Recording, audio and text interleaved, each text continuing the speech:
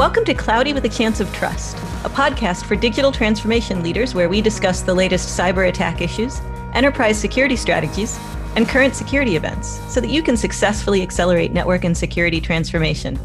And now, here's what's on our mind this week.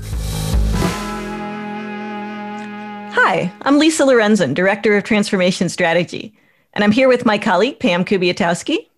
Hi, everybody. Pam Kubiatowski, Director of Transformation Strategy, too. And we're here to talk about the most interesting things we've heard this week. So, Lise, all right. So it's Thursday. And what have you heard so far this week? Well, I had a really interesting conversation today that has really rolled out of some conversations that we've been having over the last month. And the topic is SolarWinds. It's on everybody's mind. I agree, because I tell you what, Lisa, I was on a roundtable today, hosted a roundtable, and a customer actually asked about our view and what we found relative to SolarWinds. So what did you hear? I was talking with a customer who was kind enough to show me what it looked like from his side of the table. Really? Yeah, we've been having a lot of conversations about how you can use the Zscaler services to identify, contain, and mitigate an attack like this. Mm-hmm. But he showed me what it looked like to find one and walked me through a little of what it felt like as well. They had Microsoft Defender ATP. And on December 13th, he got a notification that the indication of compromise had been found. The malicious DLL was present in his environment. He was able to shift over to their threat hunting tool and identify more details on where it was. They made the difficult decision to turn off their SolarWinds servers. Wow. That's a big step to me. And I said, did you get any pushback? And he said, no, because if you turn off the SolarWinds components, you can still manage your environment. You're just losing the visibility and some of the ease of management that you have.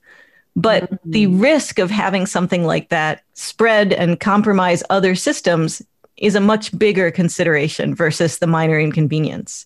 So, Lise, okay, what comes to mind is two questions. One, what happened that they noticed on December 13th the first time?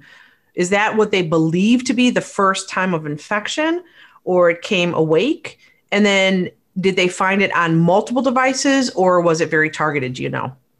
Microsoft added the signatures for the compromised DLL on December 13th.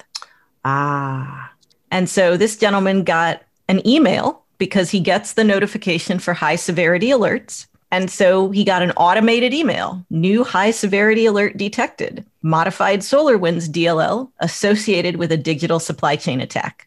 And that's why he swung into action. And the threat hunting tools were able to help him identify more information. So Microsoft did a really good job with this. They had an executive summary describing what the situation was. They had a recommendation summary. And the first recommendation was disconnect these systems if possible.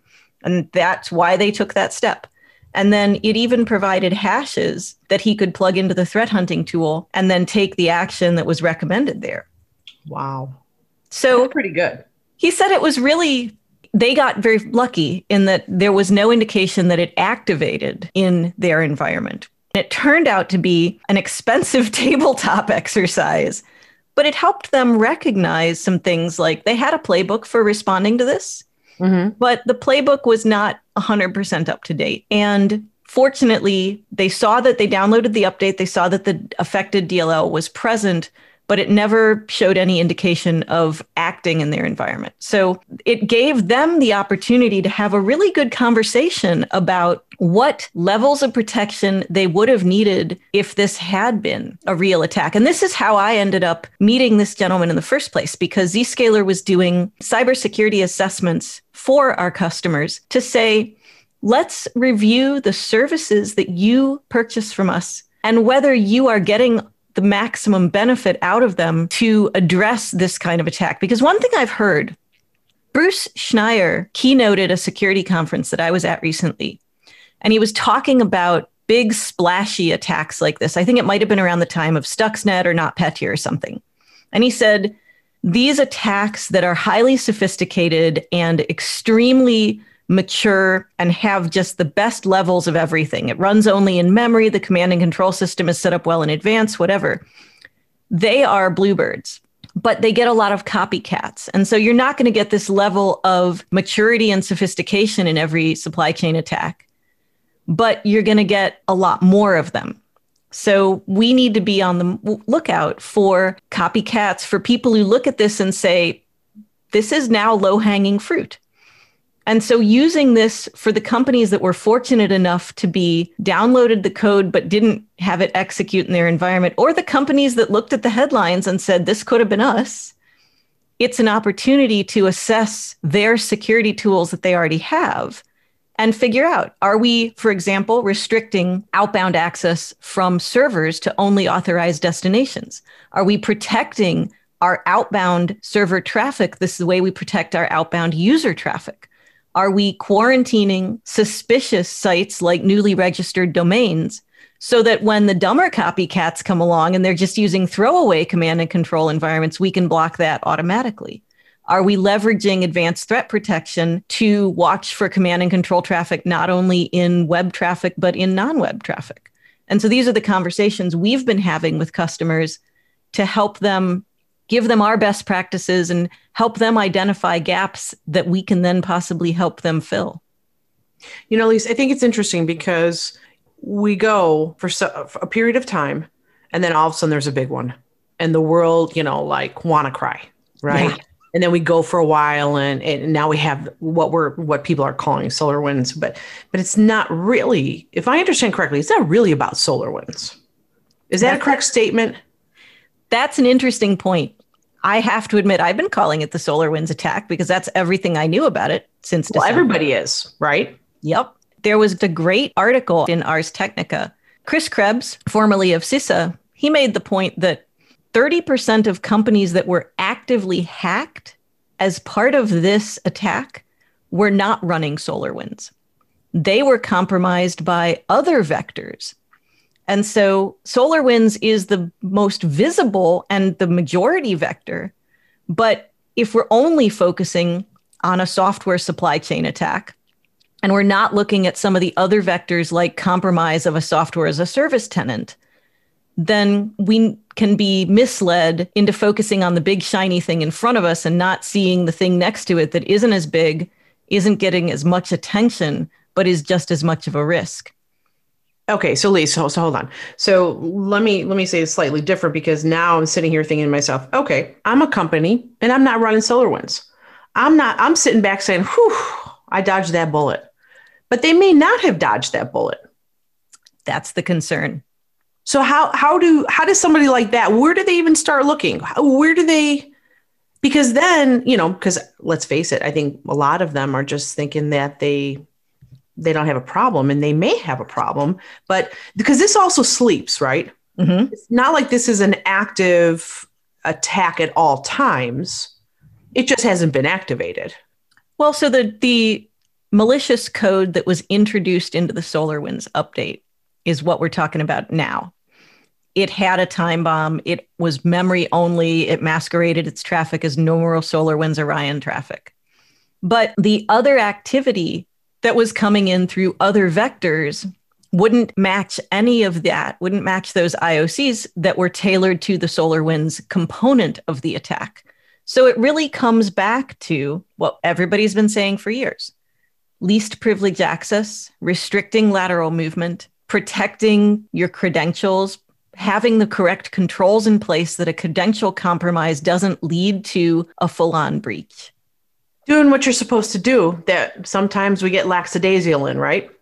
Absolutely. And I mean, I think I saw recently that the SolarWinds CEO said that they had found that the attacker had been in their email for several months. If your email is compromised, it's only a matter of time until someone finds something in your email that lets them compromise another system. Mm-hmm. So thinking about compartmentalization, thinking about zero trust principles, and applying those principles not just for users accessing internal apps. The standard consideration for zero trust is we want to protect our applications from our users. But the problem space for zero trust now extends to we want to protect our users from malicious applications, and we want to protect our servers from each other. And when we were talking about SolarWinds, or not SolarWinds, I have to figure out what to call it now. But when we're talking about this attack space, one of the points was when our customers install Zscaler Private Access and deploy it, they generally do that to protect their internal private applications from unauthorized users. And one of the ways we do that is by connecting users to applications rather than connecting endpoints to the network. Mm-hmm. But in this case, the protection actually went in the other direction. By taking the endpoints out of the network space, we made the user endpoints be outside the lateral movement space for a compromised SolarWinds server.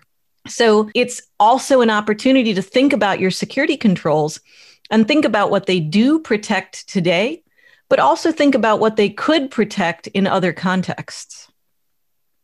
That makes you sit back and my brain's like going a million miles an hour right now, because thinking to myself, okay, well, if that's the case, what would be your suggestion? If somebody wasn't running SolarWinds, like you mentioned, it was found in email, or they were searching around in email, where would somebody start to look, or should they look? I think that people need to just keep doing the things we're already doing, being vigilant about unusual activity in the network, making sure that we are applying least privilege principles as much as possible, and frankly, watching the ongoing coverage, because there seems to be new information unfolding on a weekly basis. I don't know that we know all the answers yet, but I think we need to keep watching to see how it evolves and to see what additional steps need to be taken. I think, Lisa, the other thing is that some of these companies who may have, in fact, had an issue, they may not want the publicity. They may not want it out, right? I wonder how much of the information, to your point, keep watching, but how much of the information really isn't getting out there because people can't share that, or, based on company reputation, or maybe where they found it, right? And the risks of that. Sure. If you're not required to disclose that you've been affected, for example, let's say there's a hypothetical company that runs SolarWinds and downloaded the compromised update, but it never executed in their environment and no malicious activity was ever seen. Mm-hmm. You weren't hacked. There's nothing to say publicly there. Right. It's just there. And if you were able to mitigate it before it actually executed, wow, how lucky. Absolutely. So with that, Lise, this has been so interesting. I think maybe we'll circle back again in a couple of weeks and see if there's more information that, has come to light, because I think this is a topic that it's still resident in so many people's minds, that this was a great conversation. Anything else you want to add to this? Well, it's always fun to talk with you, and I'm interested to hear what's on your mind in a couple of weeks. So let's definitely do this again. That sounds great. Everybody have a great afternoon. Cheers. Thanks for listening to Cloudy with a Chance of Trust with myself, Lisa Lorenzen, and my colleague, Pam Kubiatowski. Check back with your podcast provider regularly for more episodes. Pam and I are directors of transformation strategy at Zscaler. You can find our profiles on LinkedIn, or reach out to us and other CXO transformation leaders in the Zscaler CXO Community LinkedIn group. Zscaler is a zero-trust exchange, inline cloud security provider for some of the largest companies on the Forbes Global 2000. Find out more about Zscaler at zscaler.com. Copyright 2021.